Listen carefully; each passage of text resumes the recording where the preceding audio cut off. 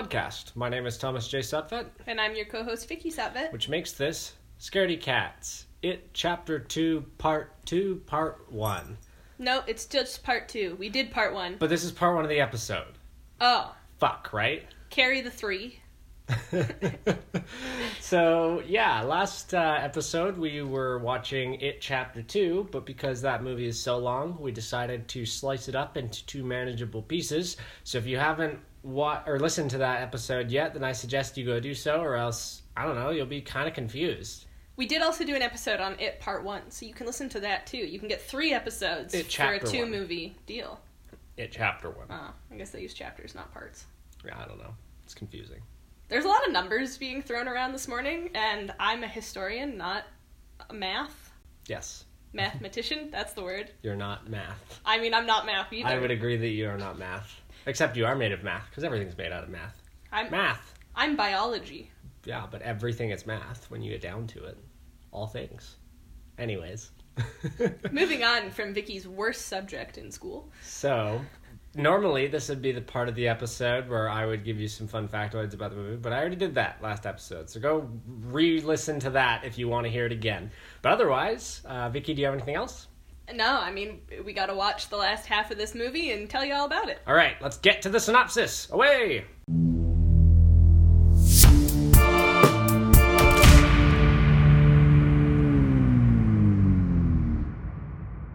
Hi-ho, Silver! Away! And we're back after that very short introduction to break the synopsis, or the rest of the synopsis of It Chapter 2 for you. So when last we left off, Bill had recently purchased his old bike from Stephen King. For $300. For $300, because he's an author and can afford it. And then it turned out that bike wasn't even his MacGuffin. But we'll get to that. Yes. And so we open back up with Bill on the bike that he has just purchased, failing to ride it properly in the street as it is kind of old and like the handlebars are loose, and it's comedic, and we all have a chuckle.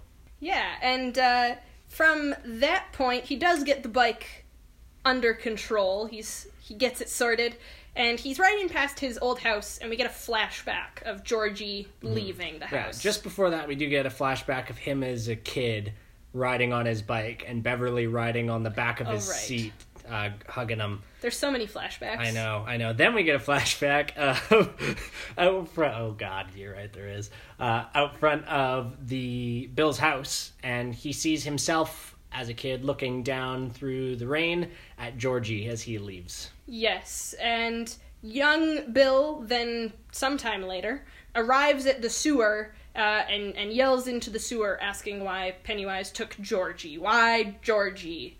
And as he's walking away from the sewer, Pennywise's voice comes out that it's because Bill wasn't there. And this will be the dominant theme for Bill for the remainder of the film. You weren't there, Billy. So then we transition to adult Bill, who, as he walks away from the sewer, because he's looking down into it, he hears Georgie's voice inside there, telling him that he's still down there, and Bill's like, because apparently he forgot that he killed his brother in the last movie, and that Pennywise killed his brother. But like, with the cattle gun, he shot the mimic, yes. Pennywise pretending to be the brother kind of thing, and he's like, George, and he stoops down to see what's inside. Yes. There's like sort of vaguely a shadow Georgie holding his boat, and he's like, Bill, help me, Billy, help me. And Bill is like, heck yeah, little buddy, and sticks his arm and like half of his upper torso down the sewer to get Georgie. So yeah, Bill's reaching down there for Georgie, who's kind of holding out the boat. Which is really his MacGuffin. Yes. It won't matter until the end of the movie. No. And he's like, grab my hand, George. Why aren't you grabbing my hand? And George goes, he's coming. And then a dead hand shoots out of the darkness, grabbing onto Bill's arm. And then a whole bunch of dead arms, like dead little baby arms, start reaching up his arm. Yeah, it's a gnarly amount of arms. And they're trying to pull him into the sewer. And they get like kind of up to his face when he manages to yank himself out of the sewer, holding Georgie's boat.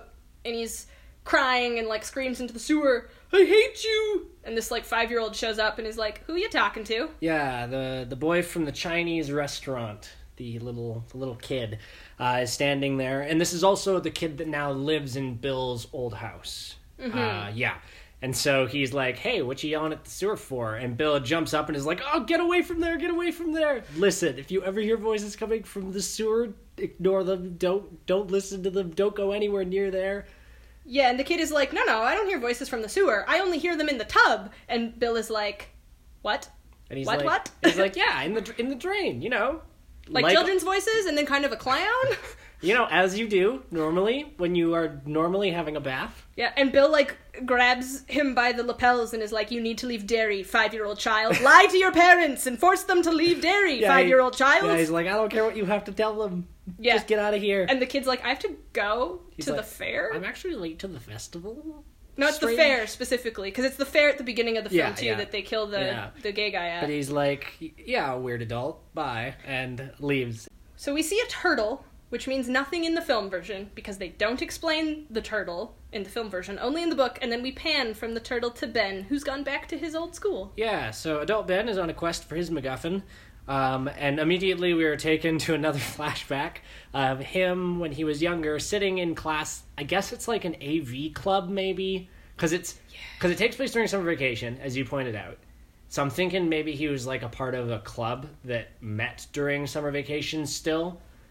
Because so he's in a classroom and they clearly have just finished watching a film that was up on the projector, and all of the like 5 other students that are in the room with him, as they pass by him, like swat him on the back of the head and are like, fat ass, dumbass. Yeah. And he wakes up and he's all by himself now in the classroom. The classroom is very, very dark except for the projector screen.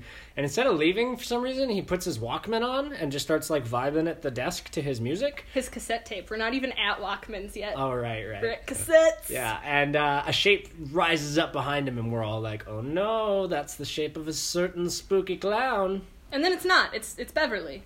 And Beverly is like, you okay, new kid? And I was so confused for a sec, because I was like, they're talking in school, but they met the last day of school, and then Beverly left before the next year?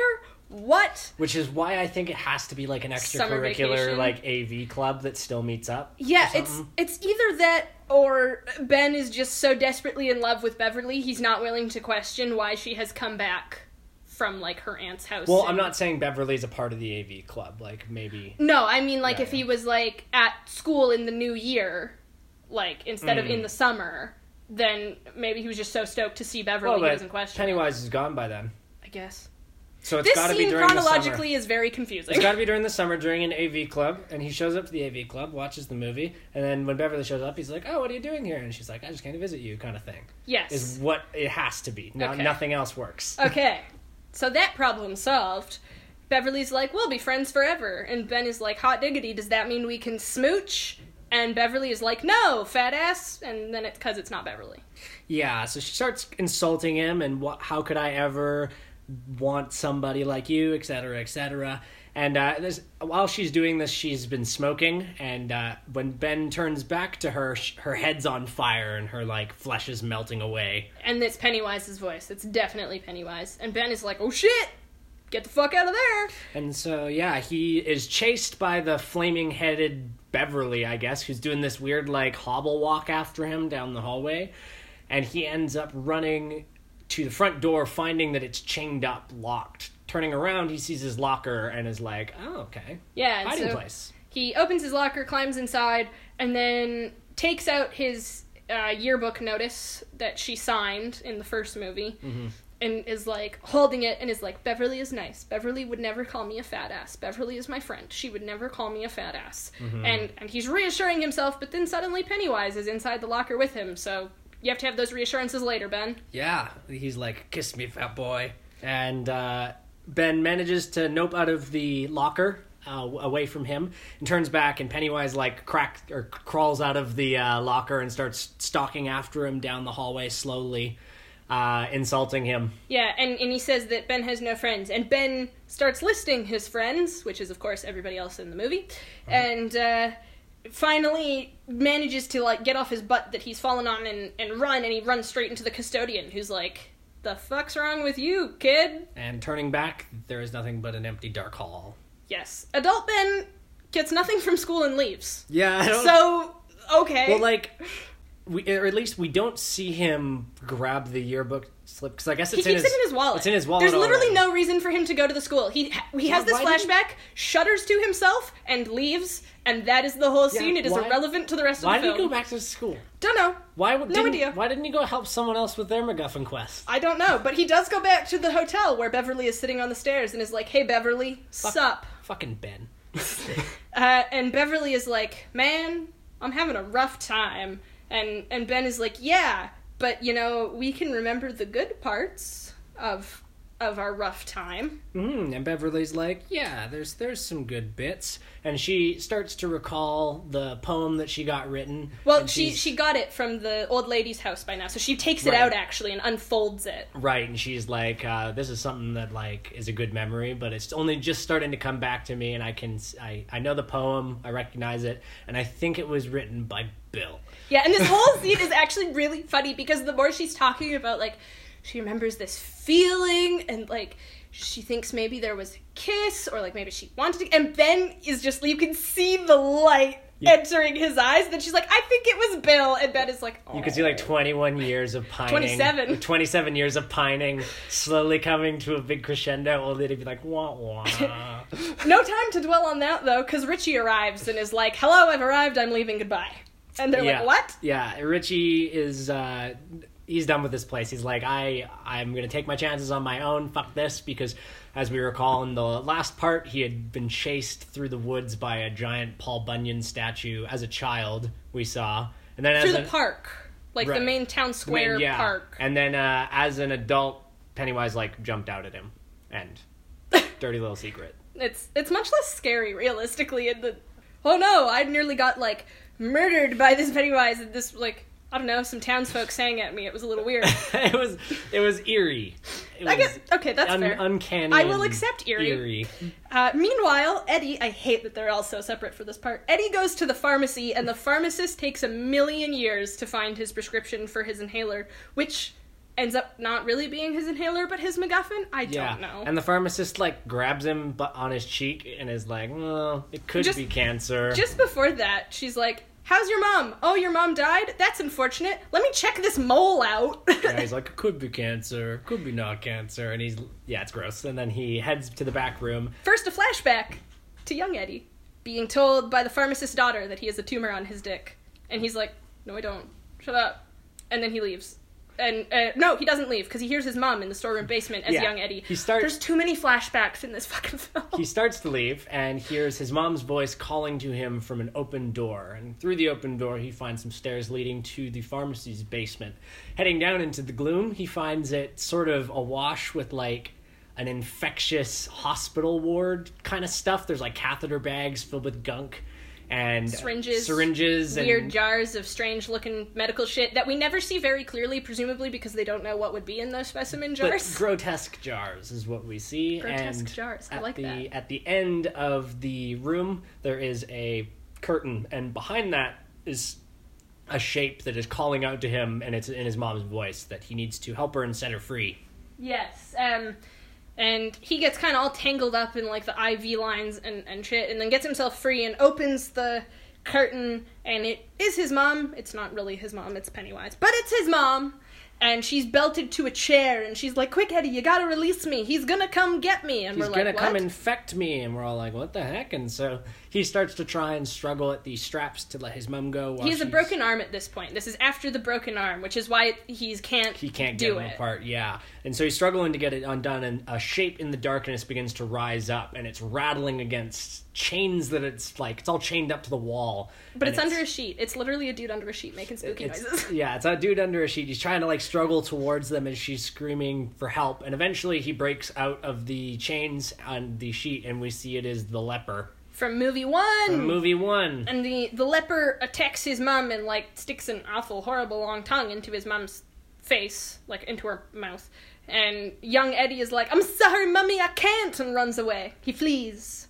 And adult Eddie is like, "There's nothing there," and opens the curtain, and there is indeed nothing. We see like adult Eddie downstairs, and he opens up the curtain, and the room is a lot more normal as well. Yeah, there's no weird medical shit. No, and there's absolutely nothing there, and he's like, "It's fine." Except it's not, because the leper, i.e. Pennywise, shows up and is trying to stick his gross tongue into Eddie's mouth. But Eddie takes it really well, actually. Yeah, Eddie begins to sort of fight back, and he gets his hands around the leper's neck and pulls him off of him and slams him into the wall and, like, chokes it to death. And starts screaming at him, like, fuck you, you're nothing, like, da-da-da-da. Yeah. And then the leper throws goop all over him, like, throws up goop all over him, to the absolute weirdest musical choice I may have seen so far this year.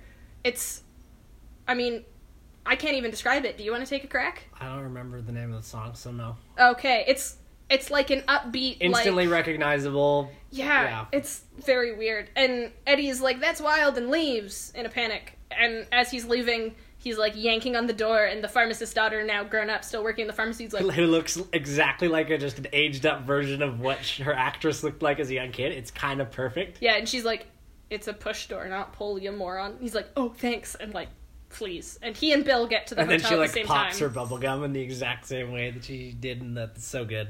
Yes, so back to the hotel. Hug time. Beverly sees Bill and is like, hug time, Bill, hold me. Mm-hmm. And we flash back, because we flash back every 3 minutes. Yeah. To them kissing as children. When they were younger, presumably, I don't know, sometime during the summer. No, we see it at the end of the first movie. It's after they've made the blood oath, and Bill is like, I can't believe you're really leaving, and she gives him a smooch. Right. And we pull out of that to see that they're kissing as adults, and I'm like, Bill, my man, you're married, my man. You have a wife. And they pull back, and they both have this expression of like, they're not sure what they were expecting, but that was wildly below whatever expectations they had, that smooch. Yeah, either way it's weird. In the miniseries, it's way weirder, because it's when they first meet, and they just walk up and, like, casually kiss on the mouth. And you're like... Ah, yes, that too is how I greet people I haven't seen in 27 years. And you're like, what? Bill? What?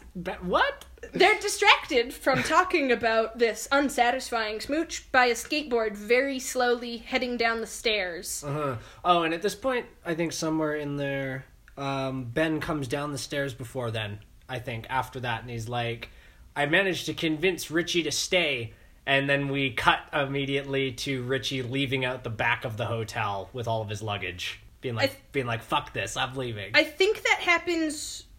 like 2 minutes from now, because I think first Bill takes a hat stand and whacks the skateboard a couple times. Well, but then he runs off, and it's before he runs off.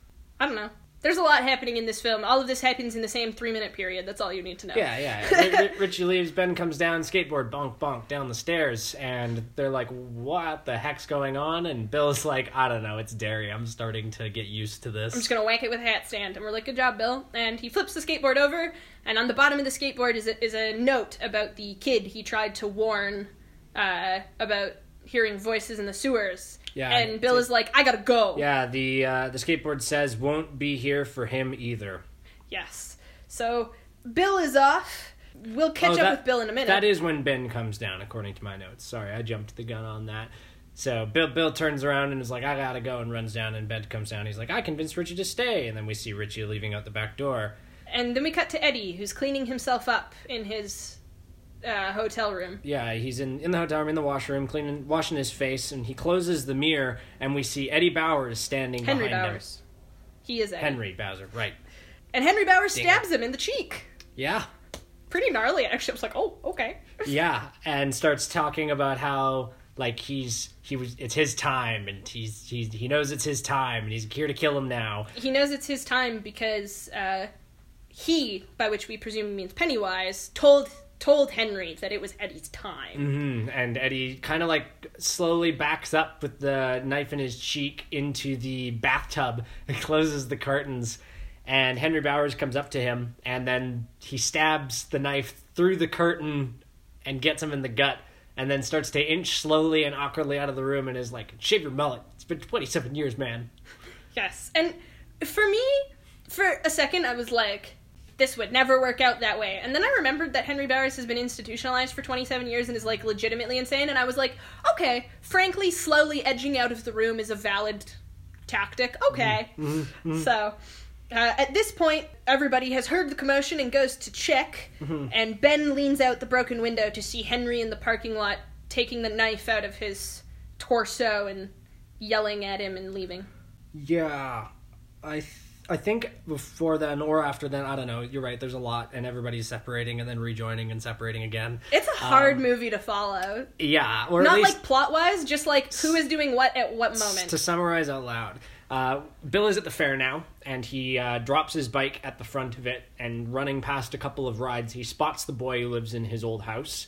Walking into a fun house, and he's like, no, wait, stop, and chases him into this giant clown mouth of the fun house. Specifically, it's the fun house that I pointed out in part 1 of chapter 2 has Pennywise's face for a door, and the mouth is like the hole.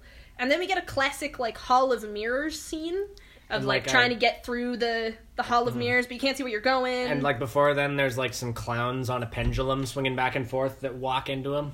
Yeah, and Bill does see like glimpses of this kid, and we also see like shadowy Pennywise sometimes in like distant sections Stalking of the Hall of around. Mirrors. Eventually, Bill manages to squeeze his way to where the boy is just on the other side of where he is, clearly.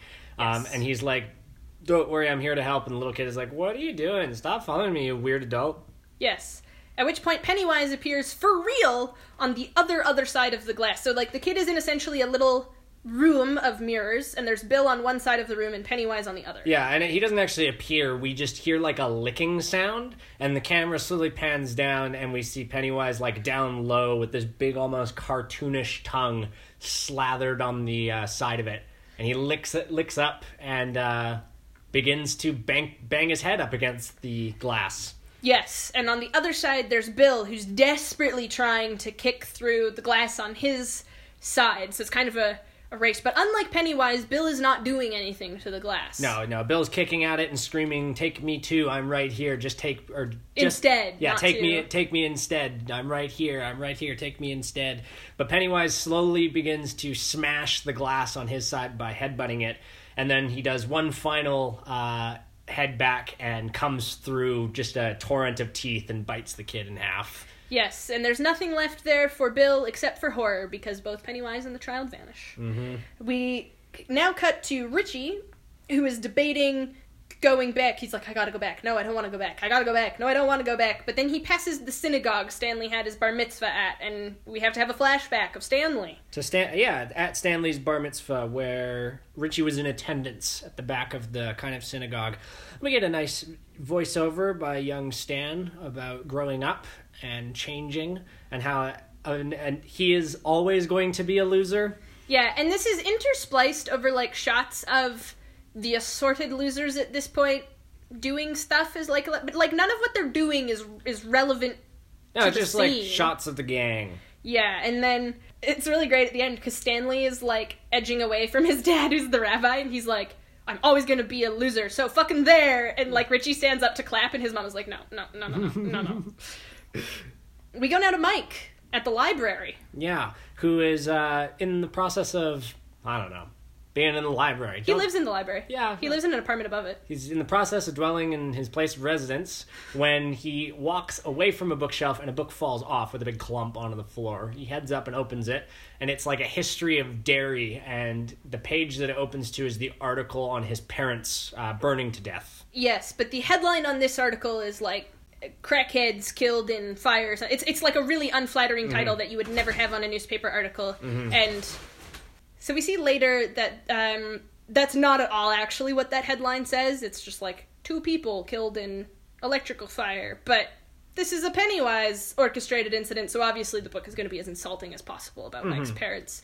And Mike is like, fuck that, and closes the book in time to see Henry Bowers trying to stab him. Charging at him with his knife. Mike and Henry Bowers are kind of struggling around the library. Henry trying to stab Mike trying not to be stabbed. It's very reminiscent of Saving Private Ryan, the like fighting over the knife scene. Nah, the Saving Private Ryan scene is way more tense. It's vastly more tense. I just mean like Henry is on top of him, like trying to force the knife down, and Mike is like holding Henry's hands back. Like, no. Yeah, so he's trying not to be stabbed, doing his best, but Henry's on top of him and is about to overpower him, and Henry's saying a bunch of nasty stuff about his parents cooking like fried chicken. Yeah. And then suddenly he gets stabbed in the back of the head by Richie, who has come back clutch to help, and is like, well, that was long overdue, right? Get it? Because we're in a library? Because he just killed a man. Yes, and this is one of the scenes I was like, okay, because, like, they make all this big deal of, like, Henry Bowers getting out of his mental institution, and then he's in, like, literally 3 minutes of the movie. Mm-hmm. And then that's it. It's like, okay, bye. Mm. Beverly, Ben, and Eddie show up at this point, late to the party, and are like, okay, we're all here. Wait, where's Bill? And I think Mike calls. It doesn't matter. One of them calls Bill's cell phone because this takes place in an age where those exist. The modern times. Yes. And Bill picks up and is like, I couldn't save him. I went after this kid. It didn't work out so great. I can't deal with this anymore. I'm headed down to the sewer by myself right now to kill this thing. I can't deal with this anymore. Yeah, well, he just says he's going to go fight it. And the gang is like, bad move, better go confront him. Wait, we don't know where he is. Wait, there's only one place he could possibly go. Yeah, they're like, where would you go? And so they all end up, or rather, we see Bill now walking up to the old house on Neibold Street that is in a much, much more decrepit state than it was. But also it's dark, so we don't really get to see how decrepit. It's just kind of dilapidated. Mm-hmm. And while he walks up to the door and starts to head in, the other losers show up on the front lawn and are like, hey, we're here to join your quest. We're not asking. And Bill is like, no, it's all my fault. I have to go myself. And they're like, fuck that. We're a team. And Bill is like, okay. They're like, losers stick together. And then they recall in the immortal words of Richie last time they entered the house when they were kids, let's kill this fucking clown. So they head into the house determined to do exactly that. But there's weird black goo dripping down the stairs, and pretty quickly each of them end up getting separated, or rather they get separated into two groups. Two groups, yeah. And their flashlights are all green for some reason. Like that could have just been the version we were watching. It's true, it could have been the version we were watching, but like it was weird because there was lots of instances of blue light. It was just, for some reason, it was green. I don't know, it stood out to me as a weird color. So Bill, Richie, and Eddie are on like one side of the door, and they're in the room from the first movie with the fridge.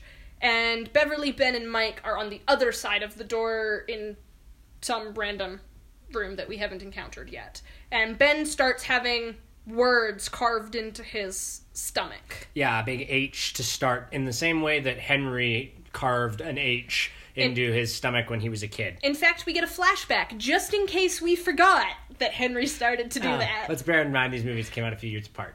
I know, I'll talk about it in my critiques when we get to the ratings part. For sure. And so he's kind of in a bad way, falling on the ground in pain. And Beverly kind of looks up and sees that it is Pennywise in like the mirror over top of him with a knife cutting that into him. On the other side of the door, the fridge swings open to reveal a crumpled up body of a young Stanley Uris. Who's, like, very obviously dead. Like, super gray, very bloody. Black. Yeah, and his head rolls out of the fridge and is like, this is all your fault, Bill. Because everything is Bill's fault in this movie. And he's like, what's happening to me, Richie? Like, what's going on? And slowly his skin begins to bubble, and big spider legs start to... With tiny hands at the end of them. Tiny little hands on the end of him. Sprout out from the sides of his head. A few tinier ones sprout out from, like... His eyes. His eye holes. Yeah. It's good shit. It's sure the head crab from The Thing. Yeah, and to drive that reference home, Richie goes, you gotta be fucking kidding me. I mean, if you're gonna do a head crab, you do have to reference the OG head crab. Yeah. Head crab, Stanley, attacks Richie, and Bill is trying to pull it off and is, like, yelling for Eddie to get the knife, but Eddie is frozen. Yeah, totally frozen in the corner, not acting. And suddenly, then we flash back to Ben, Beverly, and Mike. I know, he doesn't do much during this time. Ben and Beverly and Mike, and they are in the hallway together, and Beverly has noticed that Pennywise is in the mirror, and so she takes and she has, like, the iron fence rod that they used when they were kids to fight it. And she runs up and smashes the mirror with it, and immediately Ben's body, or his stomach, heals. But just before it heals, we see that it was carving into his stomach, home at last.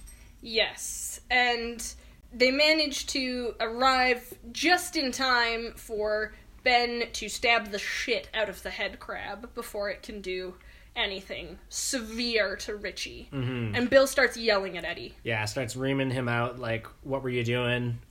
he could have died. And then Eddie's like, please don't be mad, Bill. Yeah, in like the saddest voice ever. And I empathize with Eddie here because I know it's like fight or flight. Do you fight or do you run away? There should be a third button. It should be fight, flight, or freeze, because I do the same thing when I'm afraid.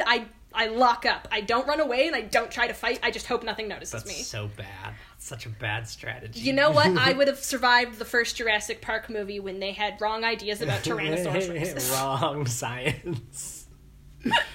Anyways, the gang descends to the basement, and from the basement they descend to the sewers, and from the sewers they reach the cistern.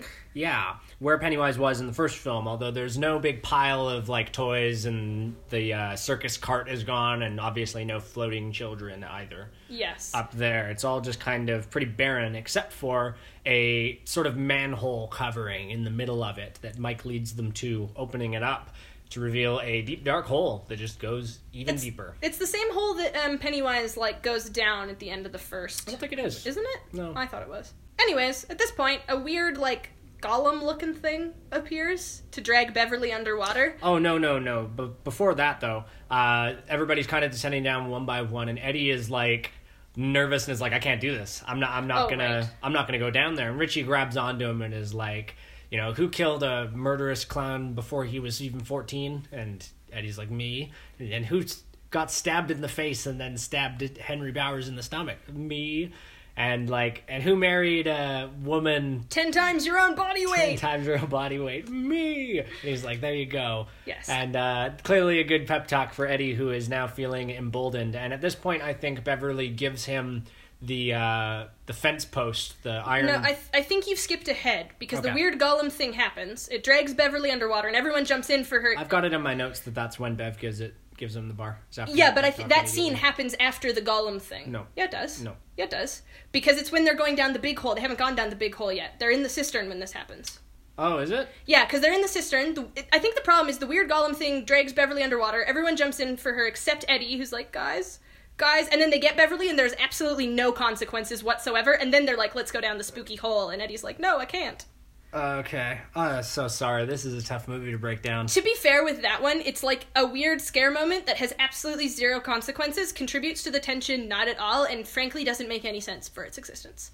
But yeah, you're right though that Richie is like, Eddie, you gotta be brave, and then Beverly gives him the post. Yeah, and you're right. I think that was before, or no, that was, so yeah, they go into the cistern through the water. That happens in the water. The old lady from the apartment grabs Bev, drags her down. Everybody jumps in but Eddie. And then they head up to the circle, and then that's when the pep talk happens, and Beverly gives him the iron fence post and says, here, this kills monsters. And if you believe it does. If you believe it does. And Eddie's like, okay. Yes. So they all descend. Into an even spookier hole where the meteor crashed millions of years ago. Yeah, Mike says that this is where it hid. It's like a sort of weird spiky nest thing in a giant cavern. Yeah, it's very like... If you've ever seen sand that's been hit by lightning, it's very that aesthetic. The meteor crashed and the heat like crystallized the earth around it. So they move to the center of this crater and place the leather pyramid for the ritual of chewed on the bump in the middle of it. The Native American artifact that Mike stole. That Mike stole, yeah. He pours some gas into the pyramid and lights it up with a match, and everybody one by one throws in their tokens. Yeah, they're MacGuffins, and Ben is Beverly's signature, which he always kept in his wallet, and we're like, so what was the point of going to the school, Ben? Yeah, what were you doing, Ben? And there's clearly a moment where Ben and Beverly are looking at each other, and they're thinking about smooching, but we don't have time for that, because now all of the MacGuffins are on fire, and Mike is explaining the next part of the ritual. Yeah, they've all got to join hands and start talking about how the light becomes darkness. Turn light into dark. And also close your eyes. Don't look at the deadlights. Yeah, don't look to the deadlights. So as they begin to chant this, we see above the three ghostly white lights descending down a fleshy crevasse of teeth and gums and descending into the leather pyramid. And Mike immediately jumps on top of it to try and cap it off. But there's like a red rubbery balloon sprouting out from it, and he can't quite get the lid on. Yes, and the balloon continues to grow and grow and grow and grow, and it ends up filling the whole space and then explodes, and it's kind of like a flashbang. It's like a concussive blast. that discombobulates the losers and leaves them kind of in a brief state of disorientment. Yeah, we get the classic distant voices, everyone's kind of blurry vibe, which honestly, I will say, I do appreciate that movies have started doing that because it immediately captures how all of the characters are feeling after that kind of instance. Sure. So anyway, recovering from the blast, they look back up towards the nest and see that Pennywise is inside, but he's huge. And Pennywise begins to chide Mike about how when he told the other losers about the ritual, he didn't mention what happened to the original natives who tried it. Yes, and we get a flashback to... Not really a flashback. Oh, I guess of Mike doing the thing, yeah. We get the animated scene of the natives being killed by the Leather Pyramid after performing the ritual, and then a flashback to Mike. Yeah, it's all very weird. Who is, like, destroying that rune on the side of the pyramid to cover up that happened to the natives. And he begins saying to the other losers, like, I just thought it was because they didn't believe. And like, or because they were afraid, I think is what he says. Or because they were afraid, yeah. Which is, I guess, fair because... Pennywise feeds on fear. And they did establish at the end of the first movie that that's why they were able to beat him, because they stopped being afraid. Yeah. So... Pennywise now comes out from within the cavern and he's like a giant clown spider. Yeah. And Mike is trying to stand up to him, and Eddie manages to yank him out of the way just before Pennywise impales him. I don't think Mike's standing... No. I don't think Mike is standing up to him. It's more like Mike is like, I'm so sorry, guys. Like, he's just kind of gonna let himself be killed. Oh, okay. As Pennywise goes to stab him, and I believe it's Ben that... No, it's Eddie. It is Eddie. Okay. I'd interpreted that as Eddie's, like, redemption. There we go. That took a long time. Wow. From, like, freezing upstairs, right? So he's the only one who launches into action this time. Anyways, the gang gets split up in different hallucinations at this point. Well, first they're run around in a big circle kind of around the cave, with Pennywise stomping after them. Bill ends up getting separated from the group first, being trapped underwater, and he escapes out of a hole in the roof, which leads to his flooded childhood home's basement. Yes. And we will check in with Bill shortly, because we see Richie and Eddie have ended up at the doors from the first movie in the house that are not scary at all, scary and very scary. Mm-hmm. And we also see at this point that Mike and Beverly are separated. Ben and Beverly. We don't actually know. Mike doesn't get a scene in this part. I don't know what happens to Mike here.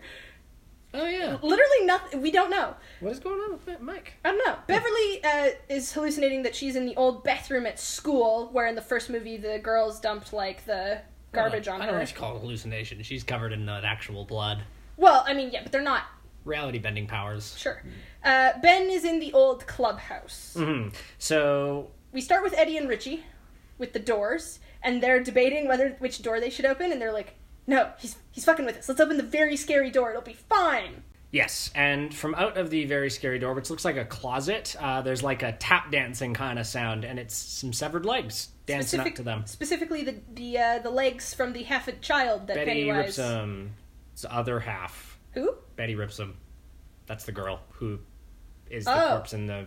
I definitely thought it was like the bottom half of the kid. No, she's like an established kid that is missing in the first movie, yeah. Yes. But that's her bottom half, I think, because in the first movie they find her top half. Right. See, I thought this one was the kid that Pennywise bit in half in the Hall of Mirrors, but I don't know. It's legs, child legs, and they're like, let's shut that and open the not scary at all door, which has a Pomeranian. Mm-hmm. And they're like, oh, well, that's obviously a monster, and they have this humorous kind of scene of arguing whether or not it's a monster or not. And they tell it to sit, and the little Pomeranian does, and then it explodes into a monster. And it's weird, though, because they're like, oh, the dog sat, must not be Pennywise. And I'm like, what kind of logic is this? Yeah, so it turns into a giant, like, monster dog thing and chases them away. Yes, and we then go to Bill, who's in his old basement watching his younger self come down the stairs to see dead Georgie. Dead Georgie standing in the corner on his other side. He screams, the dead Georgie screams, that Bill lied about being sick that morning, and begins, like, chiding him for it. And I think that this has been established a few times, that it's been hinted at that Bill maybe wasn't actually sick and just didn't want to play outside that day. Yeah, but this is the first time it's, like, laid out, and Bill is like, yes, I did. I didn't want to go outside that day. And Georgie, Pennywise, starts screaming, you lied and I died. You lied and I died. And then horrible tentacles start coming out of his face, and adult Bill is like, nope, and drowns him. Yeah, grabs Georgie, drowns him in the water. In the fastest drowning ever. He holds him down there for like 10 seconds. Yeah. And then we move to Beverly, who is trapped in the school washroom stall while Ben is trapped in the clubhouse. The clubhouse begins to slowly collapse in upon itself, the ground rising up to swallow Ben up, and giant heads begin to bang up against the door of the stall, and it's like her dad and Pennywise and the bullies from school. And once here's Johnny from The Shining. Yep. Which was another classic reference. Classic reference. And blood begins to kind of pour in from underneath the stall and begins to fill up the entire kind of chamber that she's in. Yeah, it's a metric fuck ton of dirt. And we go to... Well, blood. Of blood, yes. We go to Ben, who's sinking, also in a metric fuck ton of dirt. Of really dirt. dirt, though. And Pennywise starts to taunt him about, like, oh, you know, she would never love you, and once a fat ass, always a fat ass, and then closes the lid of the clubhouse. The, like, clubhouse door. Yeah, yes. Trapping him in the dark, and Ben begins to call out to Beverly, reciting his poem that he wrote for her when they were kids. And he yells he loves her, which is the first thing Beverly hears, is she, like, distantly hears Ben yelling he loves her. Mm-hmm. And so she begins to, like, kick at her door, and kicks it open to reveal that Ben is below her, sinking into the dirt, and she's hanging down from the stall, dripping with blood. Frankly, it is an incredibly cool shot, and it might be my single favorite shot from the whole movie. Just the way it plays with angles and lighting, it's really good. But she reaches down and grabs his hand that is reaching out for her, and she manages to pull him out, saving his life. Yes, and then she realizes he wrote the poem because he's been yelling it, and they almost smooch, but there's a spooky clown to go fight. Yeah, they're back in the cave. Yes, not in this other reality. Bill, though, is still in his basement with young Bill, who puts an air gun to his head. Yeah, the cattle gun from the first one. And younger Bill starts being like, you know, it's your fault. It's your fault that he died. Well, it's our fault. Or it's our fault that he died. And old Bill's like, no, it wasn't our fault. Like, just because we didn't want to play on a rainy day doesn't make it our fault. Which is like, it's weird because it feels like this is the moment that he had at the end of the first movie, recognizing it wasn't his fault. Yeah, but like... But I guess, like, for reals, it's not his fault this time. Like, the first movie never implied that he wasn't actually sick. That's fair. That's fair. A new... Okay. Amount of information. That's fair. Yeah. Anyways, young Bill pulls the trigger, but nothing comes out of the air gun, and so adult Bill takes the air gun and shoots young Bill, who becomes Pennywise. Yeah, or becomes, like, monstrous and sprouts Pennywise's teeth, but then tackles him into the ground, or into the water, and they're back in the caves now. Yes, and at this point, Pennywise grabs Mike with a tentacle. We don't know what Mike's been doing. Who's just been standing there the whole time, I guess. Apparently, just like, this is chill, guys. Yeah. Guys, where you at? Yeah. So picks him up in its tentacle, Pennywise does, and starts to try and eat him, when suddenly it is whacked on the back of the head by a rock thrown by Richie, who is standing up on a crevasse, shouting insults at the clown, who just completely fucks Richie up. His jaw goes slack, his eyes go wide and white as Pennywise shines the deadlights on him to shut him up. Yeah, full force deadlights. And at this point, Eddie is like clutching his fence post and starts repeating to himself what Beverly told him, that this will kill monsters if you believe it will. Yeah, if you believe it does, it will kill monsters. And as Richie gets kind of lifted into the air by the deadlights, Eddie charges and throws the spear through the air and stabs Pennywise through the mouth, I guess? Yeah, right in, like, the back of the mouth. It's a very classic, like, the only weak spot is the mouth, and very, very classic spear throw. And Pennywise kind of stumbles back a whole bunch and is, like, shrinking. And Eddie runs over to Richie and is like, wake up, we did it, we did it. He's like, I did it, I think I killed him, I think I did it, ugh, and gets stabbed through the back. Yes, and Pennywise just, like, waves Eddie around on his tentacle and then yeets him down some stairs. Yeah, like, into a small cave. But, like, literally down some stairs. I don't know why there are stairs here. They're, natural carving. Of beautiful, like, 2-inch by 2-inch. I don't think they are actual stairs. No, I they're think like it's stairs. a slant. Who knows? Anyways, the team goes to Eddie, who's still alive, but clearly will not be for long. He's a real fucked up. And Eddie tells them at the library, he taunted it. This is when it was the leper. He was taunting it, and it shrank. He needs to feel small and weak. And all the while Eddie's doing this, Pennywise, who has fallen back and is impaled on the spikes around the crater, begins to free himself and lift himself off of the spikes. Yes. So the team develop a plan to insult Pennywise, basically. Yeah. And head for the cavern. And just before they go, Eddie is like, Richie, I have to tell you something. And Richie's like, what?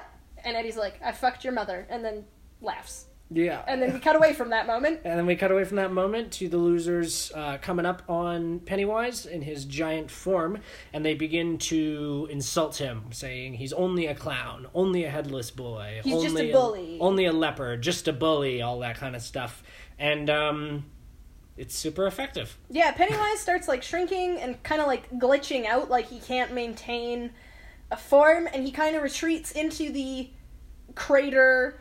And Richie, like, tears a whole arm off, and they start... It's quite funny, actually, because they start chanting, clown, clown, clown, clown. While he, like, shrivels into a pile of clown goo, like a melted clown baby. He's like a tiny baby clown worm thing.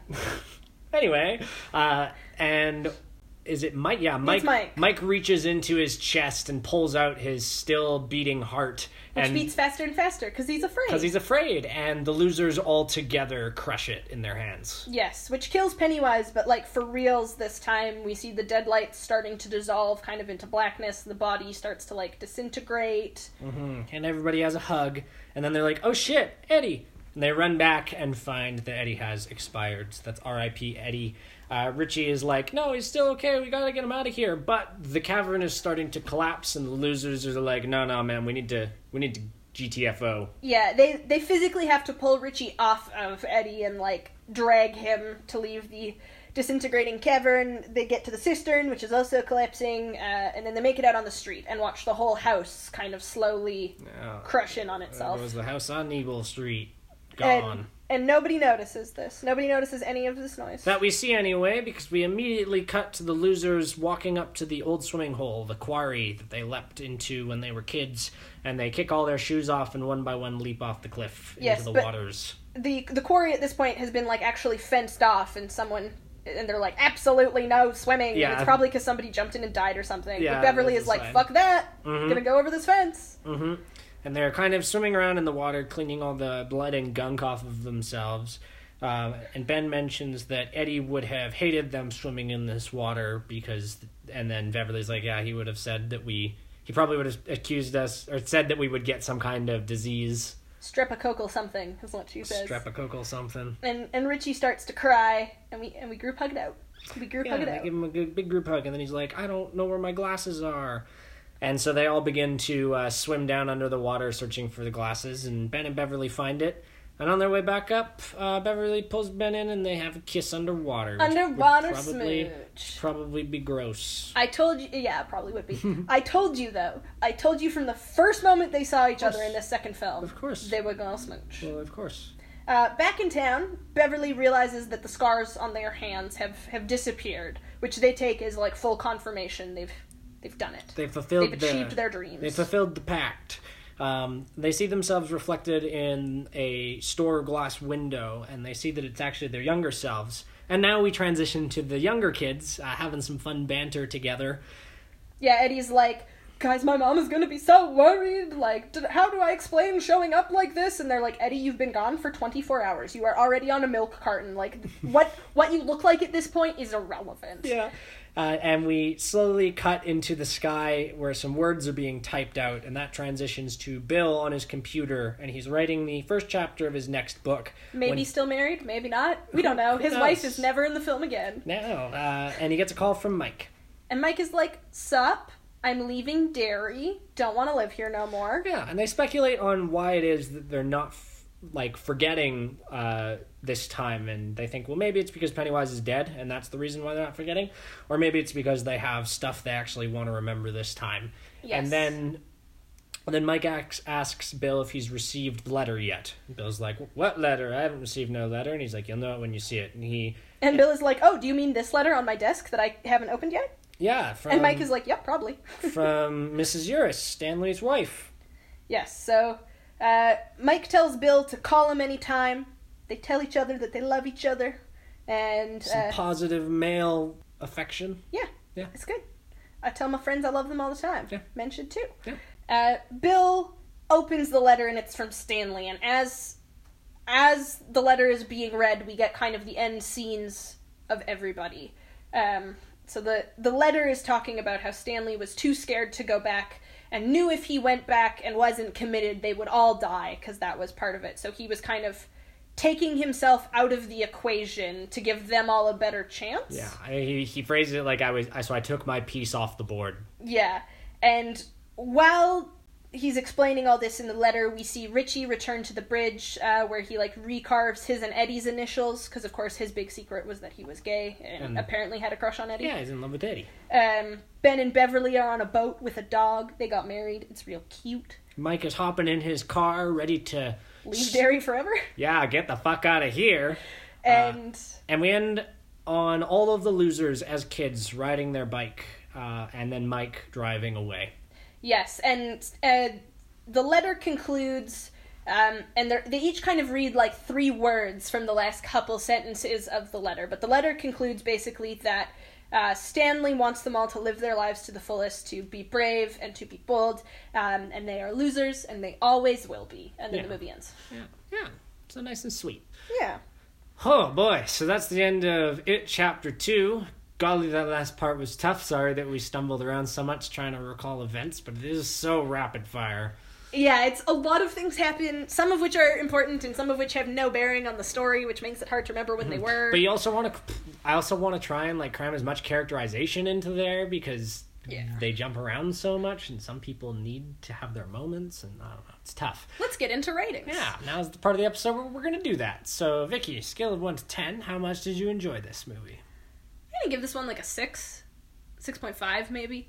I definitely didn't enjoy it as much as the first one. I think the everybody separate, go do your MacGuffins separately was kind of unfortunate, because I feel like the real strength of the first movie and of the strengths of the second movie are when they're interacting. It's that group, and that's the whole point. They can't kill it as individuals, right? So I don't love that like half the movie is them doing their thing. Again, Ben, why did you go to the school? We didn't even get to see what Mike was doing, but you didn't even do anything at the school. I also found the amount of flashbacks frustrating, especially the number of flashbacks that were like, look at this incredibly important thing that happened in the middle of the first movie, but we just didn't tell you about it. Mm-hmm. That being said, there's some really great cinematography. The acting is really good. There's definitely some moments, like that shot of Beverly reaching out to Ben from like the bloody, really brightly lit bathroom to the like collapsing clubhouse dirt. Amazing shot. Absolutely loved it. So like 6.5 is kind of where I'm gonna pick. I like the crafting of the movie, but I don't like how they chose to tell the story in it. Mm-hmm. Mm-hmm. So for me, how much I enjoyed it, I'm gonna give it 5. And yeah, it's because there's the cadaver of a really good movie mixed in there with a lot of really strange choices. I find the movie quite funny, which normally would be a positive, but in this... It shouldn't be a horror comedy unless it wants to be a horror comedy. Well, in this movie, it only serves to undercut all of the tension. Like, there's often a lot of scenes where you're barely spooked because it's just this big CGI monster, and then they cut to a joke immediately, so, like, any tension there may have been is immediately gone. So, but, like, all in all, it is well made and stuff, but we'll get into that. So, but my enjoyment of it is a 5 out of 10. So now, on a scale of 1 to 10, how well made was it? I'm gonna give it an 8. Like, the acting was really good. The choices, like, cinematography choices, the colors, those were all great. And one of the things I observed to you when we watched the movie, just to go back to the last point a little bit that you were making about, like, the jokes, was that in the first movie, most of the jokes come from Richie, because this is clearly how he deals with stress. It's why he becomes a comedian. But they kind of slapped that onto everybody in the film. They all have that joke personality, which I think made it really underwhelming. But yeah, in terms of how well made it is, I'm gonna give it an 8. If we overlook some of the strange artistic choices, like the music when the leper throws up on him and stuff like that, the actual effort that's gone into the movie is clearly visible. Mm-hmm. Mm-hmm. Yeah, I'm apparently just going one lower than you all the time, but I'm gonna go a 7. Because again, there's a lot of really good shots. My personal favorite scene in the entire movie is when Bill and Pennywise are fighting to try and get through to the boy in the funhouse, just because I really like the whole scene, really, all parts of it. So yeah, there's a lot of really, really good acting and good cinematography, as you mentioned, and like it's all good. It's just it's focused weirdly, and the direction that they went story-wise and what they chose to add and omit and stuff were all very odd to me. And so that drags it back a little bit for like competency on storytelling, but only to a 7. There's certainly been worse movies that we've reviewed. So it's now on a scale of 1 to 10. How scary was it? Like a 2. I don't know. The head crab, I was like, oh, gnarly. And like the baby head bug eyeball tentacle situation at the beginning when they're in the Chinese restaurant was like, oh, but I was vastly less scared of almost every encounter they had in this film than I was in the first film. I think that might be a combination of like they rely a lot more heavily on CGI. The tone is undercut constantly, but yeah, I didn't find the monster choices nearly as concerning as I did in the first one. And even like the magic of Pennywise being able to instill fear by like with just a couple sentences, I don't think they really captured in this one either. It didn't have the same kind of bite in his remarks. That's fair. That's totally fair. I'm gonna give it a 2 as well, actually, because I do think that there's some like I feel like your average person is going to find this movie scarier than me. Because if you've never seen a horror movie in your life, this is probably going to be really terrifying because there's a lot of like jump scares and stuff. But like, yeah, the whole over-reliance on like big CGI monster, like that's what Beverly has to deal with. That's what Pennywise is all at the very end. Do you know what's funny? I think this might be the first modern horror film that we've actually ever agreed on a scary number. Yeah, could be. So yeah, it's not too scary for me at all, but I will admit that there is stuff in there that could scare people. Yes. It's kind of what I'm saying. So this has been it, Chapter 2, Part 2. Oh boy, has it ever been? Join us next time when we go back to the cult musical classic, Little Shop of Horrors. Woo! Feed me, Seymour. Getting a second musical into our podcast repertoire. One with better songs. Yeah. All the way through. Anyways, until then, if you want to get in touch with us, you can reach us on Twitter or Instagram at ScaredyPodcats. You can also reach us at Gmail at scaredycatsthepodcast@gmail.com. There we go. Until then, I'm your co-host Vicky Sotvet. And I'm Thomas J. Sotvet. Thank you so much for listening. Be cool to each other.